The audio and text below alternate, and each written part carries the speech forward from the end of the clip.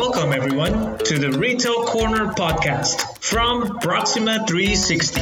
The purpose of our podcast is to bring a relaxed and educational environment to discuss the current retail landscape, best of breed products, and retail business best practices. You will always find us talking with business users, technical resources, and retail experts on how they are and where they are headed.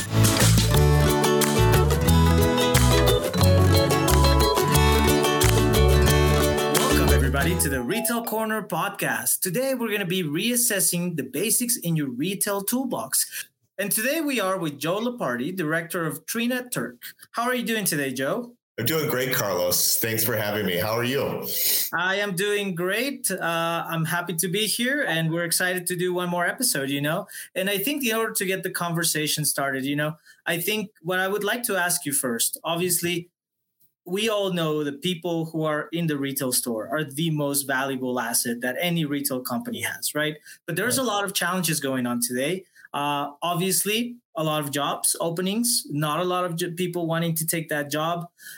You also have inflation, right, coming alongside with that. So it's limiting your revenue from all your margins, which then also affects what you can pay from a labor perspective. So how are companies, in your perspective, going and changing the recruitment process in order to get the best talent for the best service for the customer? I think that's a great question to start with, Carlos. And I think, we at Trina Turk are not the only retailers that are changing the way that we recruit for talent these days. It's a topic of conversation that I have with a lot of peers in my industry. And I think first and foremost, we do have to understand that the whole concept of recruiting in this day and age is completely different than what we've done in the past. So we almost kind of have to take all of those methods and put them aside, maybe back burner them. They may come back and be a little bit more relevant in the future. But right now, recognizing talent, I think first and foremost comes in many forms. So I think top companies and organizations that are really looking for that next generation of talent to join them, they're not just necessarily looking at other retailers, they're just looking at to people and experiences that they're having just in their normal day-to-day lives. And I think that's first and foremost something that's really important, and how we've recognized some new talent for ourselves. Then I think you also need to understand what you are looking for as a retailer. What does the staff composition need to be now to meet your customers' needs? And how do you find the talent in your local geographies to meet those needs? And then finally, I think what's really important is let the candidate interview you. This is a great opportunity to not only discuss culture and fit from your vantage point, but let them ask a lot of questions, because they need to understand if they are going to be a good fit for you. Absolutely. And I feel, and correct me if I'm wrong, but from what I've seen walking into many retail stores, I worked internally in the retail industry, now do consulting, but I feel like more than ever, executives, managers, director level, right? They're looking at people for that common sense talent, right? Like you see that talent when you're shopping for something else, or when you're at a restaurant, or when you were experiencing anything in life, and people are noticing that talent beyond the resume, right? It's like, great, you have an awesome resume, but what did you give me as an experience factor? Because I think there's a realization that you can mold somebody, that you can actually develop them and train them regardless of what's in their piece of paper. Absolutely. Look for those behaviors and characteristics that can't be trained. The ability to connect, the ability to make one feel at ease, the ability to make one feel really welcomed, and identify ways to create an exceptional experience for you as a client. And I think those are some really great behaviors to start with. And then, yes, to your point, everything else can be trained. Mm-hmm, absolutely. And I think with that, right, as retailers, as directors, as everybody is looking outside of the box, obviously pop-ups has become like the trend, right? Thinking, hey, how do I make a small presence somewhere, test out the waters, test out a product, test out a line, whatever the case might be. And what do you think is the secret, right, to making sure you have a great offsite experience outside of obviously the employee that's engaging with a consumer?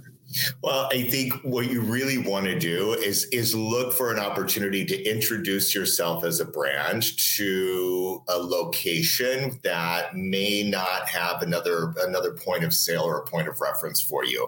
It's a really great opportunity to introduce yourself to clients that may never encounter you or encounter any of your stores or your digital presence as well.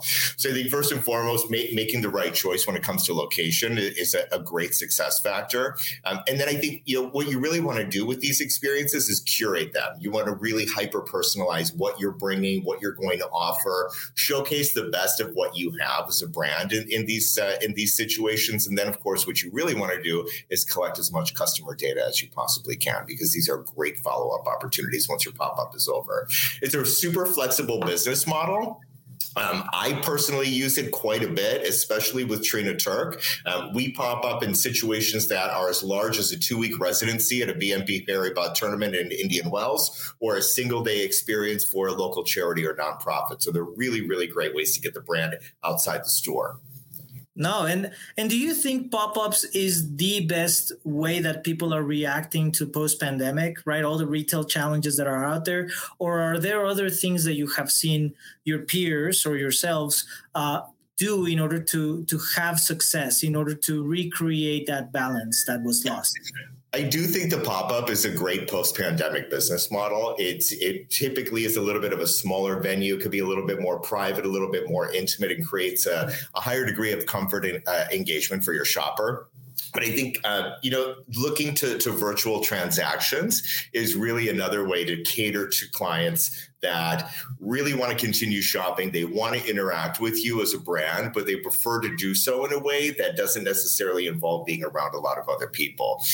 We do that quite a bit through many of the brands that I've worked with in the past. I think merchandise on approval programs is a really great way to kind of curate a selection of merchandise for a client and ship it to their home. We always call it, it's a fitting room in a box. So we're taking the whole concept of the boutique experience, curating a specific selection of clothing and merchandise for our clientele, really nicely packaging it, boxing it up, and giving them the opportunity to try this merchandise on at home. And then, of course, during that try-on period, we're available to the consumer to consult via video call, text message, however the client wants to interact. So I think, really kind of taking these virtual steps creates options for clients to interact with you. And I think that's what a lot of clientele are really looking for today.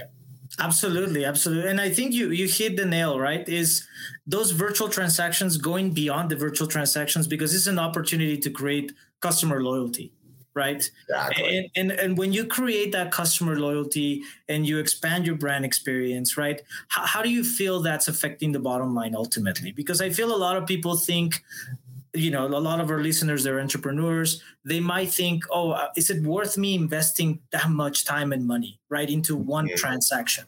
And in my opinion, I think it definitely is worth it. But obviously, I would love to hear from you. Well, and I think what you really need to examine is what are your costs when you're attempting to conduct a virtual transaction using a merchandise on approval program? You've got your shipping costs, you've got some packaging costs, but if you're already in the business of retail, you're probably already assuming those costs already, nothing additional to really think about here. It's really just the investment of time, and that time starts with getting the buy-in from your team to conduct transactions in a new way, or in a way that they're maybe not fully accustomed to because it's not really traditional. And then really kind of using that influence to get the buy-in from your clientele to try these types of programs as well. So I think really at the end of the day, financial cost is very minimal. It's the time investment that you're really going to spend the most on.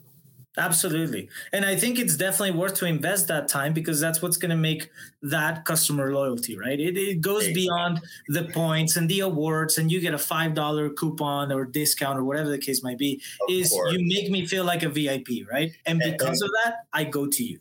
And that's the thing, Carlos, that this industry is all based on successful relationships and making sure that there are constant connection points, that clientele feel cared for, and everybody's feeling like they're being treated like a VIP. I can give you a coupon. I can invite you to participate in a promotion. That's not going to land with you as well as a really good relationship with a member of my team. Absolutely, absolutely. And I think that's why, because as you very well said at the beginning, right? It's like it's come to a time where it's like, forget everything you know, let's start experimenting. But in the midst of that experimenting, I feel like we're going back to the basics of retail. Right. Mhm. Really, if we take retail back, my grandparent generation or further back, it was all about their experience. I mean, everybody was dressed in a suit to buy you pharmaceuticals, to buy you basic things. When you went to the grocery store and the guy was wearing a tie, and it was this whole experience factor. And I feel like that's part of the basics we're going to. But what else outside of that, or if you want to expand on that? Well, when in doubt, always go back to the basics. That's kind of the counsel and advice that I give to my team members all the time. Don't overthink it. Just kind of focus on, have a really narrow focus, because typically those things that you focus on the most are going to create the most growth and the greatest success stories for you. So when it comes to going back to basics, I always tell people, focus on what you do best. Do you. Don't try and do what everybody else is doing, because that's not necessarily your DNA. It's not necessarily what you're known for. So if you're known for accessories, focus a lot on your accessory business and how you can really promote that and move it forward.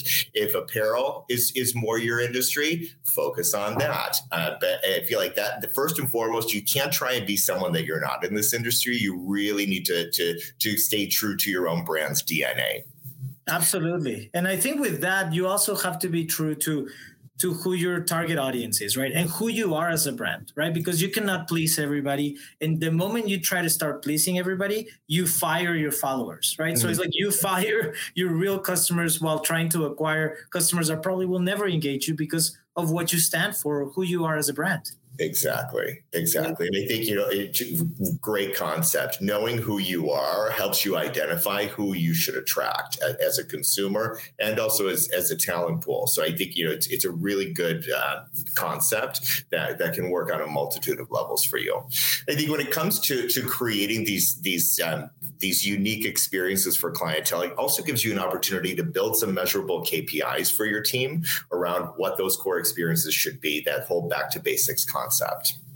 Yeah, no, absolutely. And what is one thing that you feel like you guys at Trina are doing different, right? That's really something that you, as we talked about, going back to basics, but at the same time pushing the envelope and experimenting. What has one thing that you would say, wow, this has been phenomenal for us. It was a great initiative, and that you find it inspirational for others to hear about? So great question, Carlos. And I think one of the things that we're really proud of this year as a retail organization is we're having our best year on record. And what I really attribute that success to is keeping the investment focused on my team. And I think, at the end of the day, we keep talking throughout the course of this conversation, the importance of people to the success of your business. And that's exactly what I've done this year. We're coming out of a pandemic and a very strange time. We're in times of inflation, where it's a really interesting time to be an employer of multi-generational teams. And I think what our success is attributed to this year is listening to the client, listening to our team members, and taking that feedback and turning it into tangible actions and being very quick about it as well. Absolutely. And that's something very, very important for everybody listening out there, right? It's so important as you're getting the information that you react with it, right? That you do something with it. Otherwise, if you wait and you think, oh, we're going to be so focused because holiday season is coming, so let's stop all these loyalty relationships, so everybody's at the brick and mortar store or everybody's at the warehouse fulfilling, you're going to lose out on a lot of business, right? Because you dedicated 9 months, 8 months out of the year to building all these things, and you cannot put it on hold. It has to be continuous, right? So thank you for the input. And one last question I have for you. If you had, I ask this of everybody, if you had one piece of advice, for a small retailer that's coming out, or maybe it's a very large digital retailer that now wants to face brick and mortar, right? What would be the one piece of advice that you would give them for the next right move? Great question. If I had to land on one concept, I would say be open to taking risks and trying non-traditional concepts. They may be your biggest success this year. Awesome. Thank you so much. There you guys have it. Always be open to try new things. And as you're open to them, document, right? Document right. what's happening. Was I successful with this? Was it medium? Was it high? Was it low? So that you can rinse and repeat, right? Because a lot of times you're on a golden idea, but you just have to shape that diamond, right? You have to really push it out there. So thank you so much for your time, Joe. We greatly appreciate it. We wish you guys all the best at Trina Turk. And we hope to hear back next year and do a follow-up session and see how things are growing and where you guys are heading. Thank you, Carlos. Thank you. Take care. If you would like to be featured on our podcast, please email us at podcast@retailcorner.live or visit our website, retailcorner.live. Looking forward to having you as our guest on our podcast, and thank you so much for listening.